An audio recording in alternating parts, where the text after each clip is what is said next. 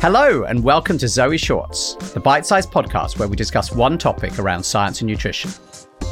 I'm Jonathan Wolfe, and today I'm joined by Dr. Sarah Berry, and today's subject is food to lower cholesterol. So Jonathan, around half the adult population in the UK and the US have high cholesterol, and many people are completely unaware that they have high cholesterol.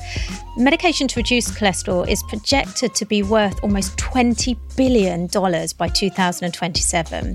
Now, we all know that statins are one of the most prescribed drugs globally, but there may be other ways that we can reduce our blood cholesterol levels, specifically the food that you eat. So Sarah, with your years of experience in the field, I'm sure you have some terrific insight into how dietary changes can reduce cholesterol. Yeah, there's some fabulous research out there showing just how much diet can impact our blood cholesterol levels. Then let's get into it. Let's start with some really shocking numbers, Sarah. The World Heart Foundation states that high cholesterol causes 4.4 million deaths every year. That's around 7% of all deaths. So clearly, high cholesterol is a global health issue. Yeah, that's right, Jonathan. And beyond deaths, the latest data from America's Centre for Disease Control and Prevention states that nearly 94 million American adults could be considered to have high blood cholesterol levels. And I know we've discussed cholesterol before on this show, but if you're like me, you find it all a bit complicated, and about 10 minutes after Sarah explains it, you forget the whole thing. So Sarah, could you just start again and remind us what is cholesterol? So cholesterol is made in our liver, and our bodies actually need it to produce things like vitamin D, bile acids, hormones, and also create all the new cells in our body. And I know we discussed on a previous podcast that you can go and listen to if you're interested, that there is also cholesterol in some of the foods we eat, and we call that dietary cholesterol because it's cholesterol we get from our diet. Now, Sarah, I might not have remembered all the details of how cholesterol work, but I do remember that you explained on that podcast that the latest science actually shows that dietary cholesterol is not very important for affecting the cholesterol in our blood for most people. Yeah, that's right. Well remembered, Jonathan. Thank you, Sarah. Now, on that podcast, you also explained that some cholesterol is actually good, while other cholesterol is considered to be bad. Can you explain this again? So low-density lipoprotein, that we also call LDL cholesterol, is your bad cholesterol. And simply put, this transports cholesterol from your liver around your body. You also have another type of cholesterol called high-density lipoprotein, also called HDL cholesterol, which is your good cholesterol. And again, in really simple terms, what this does is return cholesterol to the liver in order to be removed from the circulation. And our bodies have a really complex process that maintains the balance of these good and these bad cholesterol in our blood for most people. Now, we do know that the ratio of good to bad cholesterol, and particularly the amount of bad cholesterol, so this LDL cholesterol, is really important in terms of our general health. And if we have high levels of this bad LDL cholesterol, that can contribute to things like hardening of our arteries and ultimately lead to heart disease. Okay, I think I've got it this time, Sarah. So when we talk about reducing cholesterol, what we really mean is reducing this bad cholesterol, this LDL, while increasing the good cholesterol, which is the HDL in our blood. Have I got that right at last? Yeah, well done. Top marks, Jonathan. All right. Thank you. I think it's important to emphasize to people not just to look, therefore, at the total cholesterol, because a change in your diet might not show, right, in a huge change in your total cholesterol, but you might actually see that you're reducing some of your bad cholesterol while slightly increasing your good cholesterol. So, can our diet change our cholesterol levels, or are drugs really the only things that can have a big impact? So the best way to illustrate just how effective food and our diet can be at lowering cholesterol comes from the portfolio studies. And these are key nutrition science experiments showing the power of food in relation to our health. And the concept of the portfolio diet isn't very straightforward. What you do is replace certain foods in your diet with other foods and ingredients that have been shown to lower cholesterol. And it's centered around 4 key elements. It's centered around soy protein, plant sterols, tree nuts, and soluble fiber. And did it work? Absolutely. So it was shown to reduce cholesterol by 30%. Now, this is similar to the level of reduction that we see in cholesterol lowering from medication like statins. So 30%, that sounds pretty incredible. So does Zoe recommend this diet to people with high cholesterol? So it is an incredible dietary pattern to follow, but there's a catch with a portfolio diet that it's really difficult to follow. So it's therefore more of a science experiment showing us what actually is the potential of food in terms of lowering cholesterol, rather than something that's really practical, I think, in the long term. Now, I think there's a more realistic dietary pattern that's also been shown to be effective in reducing cholesterol, and this is the Mediterranean diet. So I love the concept of the Mediterranean diet, which I think was invented by a bunch of nutritional scientists living a long way away from the Mediterranean, because I've spoken to a lot of nutritional scientists now, and every single one has a slightly different definition of what's in it, which is probably not surprising when you think that people living in Italy and Greece and Morocco and Israel all think they're eating a Mediterranean diet. And if you go on holiday to these places, they're eating a very different diet. However, I think everyone agrees, Sarah, that it's about eating plenty of fruit and vegetables, sort of whole grains, nuts, and olive oils. And then I think people start to argue a lot more about, fish and lean meat and dairy products and the exact proportions. Yeah, that's right, Jonathan. And while it's not quite as drastic at the portfolio diet in reducing your cholesterol, it's a really sustainable diet that lets you enjoy food that would be cut out if you followed a more restrictive diet like the portfolio. And so, Sarah, to be clear for people who are listening to this, while eating foods like eggs that are high in cholesterol won't necessarily raise your cholesterol, there really are foods that can make your cholesterol go up or down. And if so, can you explain what those foods are? Yeah, so we know that actually dietary cholesterol, so cholesterol that's in the food that we consume, actually has only a really small impact on our blood cholesterol levels. But what we do know is that saturated fat-rich foods and particular types of saturated fat actually can have quite a potent effect on raising our blood cholesterol. And these are the kind of fats that are found in red meats, for example, lots of ultra-processed foods such as pastries, and also in some dairy such as butter. And what about carbohydrates? Because lots of people will be listening to this and saying, oh, well, so I've got high cholesterol, so I'm not going to eat any fat, and therefore my cholesterol is going to go down, which sounds really logical. Is it correct? No. So this is a big mistake, I think, that lots of people make. And unfortunately, there's lots of really poor misinformation out there around people with high cholesterol being told to follow a low-fat diet. What we do know is that if you consume healthy fats and healthy oils, you can actually improve your circulating blood cholesterol levels. So rather than worrying about the amount of fat that you're consuming, you should be thinking about the types of fat. So the types of fat that we know increase cholesterol, like I've just said, are the saturated fats, but we know that the poly and monounsaturated fats that are found in many vegetable oils, nuts and seeds, for example, can actually reduce our blood cholesterol levels. Now, the problem is if you take out the fat from foods so that you choose low fat versions of foods, it's got to be replaced with something, because fat is actually the component in food that gives the lovely creamy mouthfeel. It carries much of the flavour. So if you strip out the fat, you've got to replace it with something that still confers that nice mouthfeel and that great flavour to the food. Quite often, refined carbohydrates or sweeteners or other kind of ingredients are added back into the food. And we know that these are really bad for us because we know that they impact your liver, which is involved in the production, like I said earlier, of cholesterol, but also they increase another type of fat that circulates in your blood, which is called triglycerides. And we know that this is really unfavourable in terms of cardiovascular disease if it's elevated as well.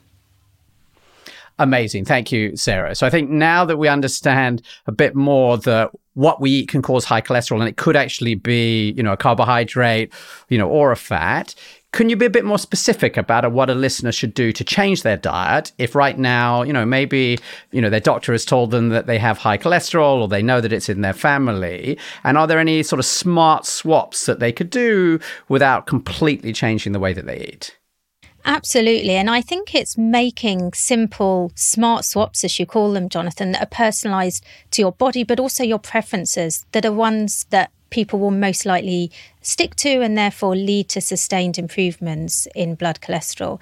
And actually, your blood cholesterol can change really quickly from dietary changes. So we see changes in our studies as little as 10 days to 14 days in blood cholesterol. So that should really motivate people that, quick changes but sustainable changes will really have an impact. And the kind of things that you could do is to try and eat less red meat and less processed foods, because these have the types of fat that we know increase your bad cholesterol. You could introduce many fibre-rich foods such as beans and vegetables, and also plant-based protein sources that we know will lower your cholesterol. And spreads are also a good substitute for butter, since most spreads are made from vegetable oils, so they contain these healthy, unsaturated, good fats that I've talked about, the poly and monounsaturated fats. Although, Jonathan, this is quite a controversial area. And I remember from our previous episode that many of the foods that are high in cholesterol are also high in saturated fat. And this may have led to some of the previous misinformation suggesting that it's the cholesterol in some food, such as red meat, that explains why, red meat, for example, is bad for us. Yeah, and with regards to cholesterol, Jonathan, saturated fats are what's increasing the bad cholesterol in our blood, not that dietary cholesterol. Yes. And so there could have been this confusion, right, when they looked at it, because some of those foods happen to have high cholesterol as well. And so we now understand, I think this is right, Sarah, we understand better the mechanisms today. And therefore, the high cholesterol in the egg or the meat is no longer being blamed for it, but actually the red meat still in the dock, still in trouble. We just understand that it's sort of different properties of the red meat that are causing us problems. Absolutely. So if we think of liver, for example, liver is high in cholesterol, but also high in saturated fat. If we eat lots of liver, we'll have an increase in bad cholesterol, but it's actually not the cholesterol in the liver that's going to cause this. It's the saturated fat.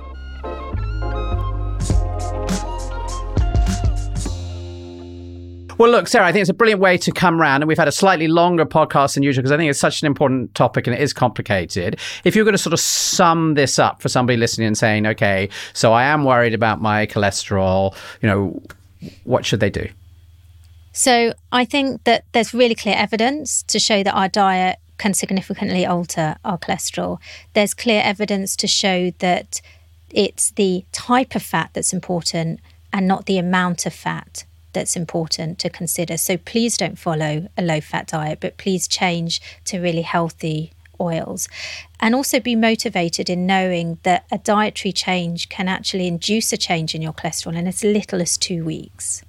And I'd like to pick up on the first part of what you're talking about, which is sort of the misinformation. And it's something I've talked about before, that when I was growing up, my dad was told that he had very high cholesterol. He was living in the States at the time, and he was told to eat a very low fat and therefore, of course, very high carb diet. And I think today, we know, every nutritional scientist I talk to says, oh yeah, we know that isn't the right advice. And yet I still hear stories from friends and family that, they get a note from their physician, the NHS here in the UK, wherever it is, saying, you've got a high cholesterol and therefore here's this guidance on what you should eat. And is basically saying you should be eating all of this low fat food. You should be avoiding all of these high fats, like olive oil and nuts and things like that. What's your take on this, Sarah? My thoughts are that's the wrong advice to be giving to people. We now clearly know that the amount of fat in our diet is not what the problem is. It's the type of fat that's the problem. And pushing people to high carbohydrate diets, we know is really not good for our heart health. So anyone that has high cholesterol, I would really encourage you not to cut down the amount of fat you're consuming, but I would encourage you to think about the type of fats. And so this takes us back to what we mentioned earlier. So increasing the amounts of these healthy oils, so the mono and polyunsaturated oils, so these are vegetable oils, extra virgin olive oil, and reducing the saturated types of fat that you find in, for example, ultra-processed foods and red meat. Thank you, Sarah. And just before I wrap up, I'd really love to talk about individually personalized responses. I think one of the things we do in this podcast is we try really hard to make sure that all of the advice is sort of available for everybody and don't say, hey, you have to go and do these tests. But I think in this particular case, it feels wrong not to talk about the differences that we see, because I think they're just so striking. And I guess we've had more than 50,000 people do these tests, which I think, Sarah, you can describe in a minute, which is the same as the tests we originally did on sort of thousands of people in these labs, where we look at your responses to the sort of standardized meal. And we see this amazing variation in response to high-fat meals, which seems to have some very big implications for what's right, for me as an individual. Could you maybe touch on that a little bit and explain what's going on there? Yeah, so one of the things that we test at Zoe is people's blood fat responses to a high-fat meal. So we give people these muffins that contain 50 grams of fat, and we look at how quickly and for how long circulating levels of blood fat change. And we measure this from a measure called triglycerides. And what we know is that the fat in the meal that we consume increases the levels of blood triglyceride levels. And we know that people respond hugely differently in terms of how much their triglycerides go up and how long they stay elevated. This is even despite them having exactly the same meal to other people. And we see about a tenfold difference in how one person responds versus another person responds. And we know this is down to loads of different factors. We know that it's partly down to our genetics. We know it's partly down to our gut microbiome, which are the trillions of bacteria that are living in our gut. We also know it's partly down to our age or our sex or even, how much we weigh. But there's loads of different factors that shape how we respond to high-fat foods and how our circulating levels of fat change following us consuming these high-fat meals. And I think what's interesting is it's not just if you have high cholesterol, therefore you're in the third of people who have this bad response, or if you have low cholesterol, you're definitely in the good response. Actually, it's very different. So basically, without doing this test, you don't really know what's going to happen. Obviously, there are people who have very high fasting fat levels, and they're probably, so you have some idea of certain people. But in general, this response to food is actually a sort of different measure, isn't it, than just the high cholesterol levels that you would get tested by your doctor? Yeah. So when you go to your doctor and they test your cholesterol levels, they actually do what's called a full lipid test. And that isn't just your cholesterol. So it isn't just your HDL and LDL cholesterol. They also always test something called your triglycerides. And we know that triglycerides are equally as important as cholesterol is in our health. And this is something that's been really understudied. And it's really interesting because we know that diet can play a huge role in changing our triglyceride levels. And this is what we've been testing a lot with the work that we've been doing at Zoe. Amazing. And I think for me, this is one of the big takeaways, in the same way we talk a lot about blood sugar, which is, as you understand your own sort of fat control, it has a lot of influence on what you do. It doesn't mean you need to give up fats. Olive oil is, extra virgin olive oil is generally good for everybody. But certainly thinking about the amount that you want to take, and certainly thinking about what's going to happen if you're starting to eat these less healthy fats, you see this very big change. And so you could have somebody actually who has high cholesterol, but actually whose fat control is pretty good. They're told to move to this low-fat diet, and actually they've been able to deal with this fat well. It turns out actually their blood sugar control is really bad, and they're switching to something that's much, much worse, right? That their liver is then struggling with, and it's really terrible advice. And so I think it is one of the most striking things that's come out of Zoe for me over the last 5 years. Yeah, if there's one thing that I could say to people is do not go on a low-fat diet. Amazing. And we've been lucky to have one of the world's foremost experts on fats and nutritional science today, Sarah. If out of today, learning more about cholesterol means you'd like to understand more about the right diet for you based upon how your body responds to food, you might want to try Zoe's personalized nutrition program to improve your health. And if so, you can get 10% off by going to joinzoe.com/podcast. I'm Jonathan Wolfe. And I'm Sarah Berry. Join us next week for another Zoe podcast.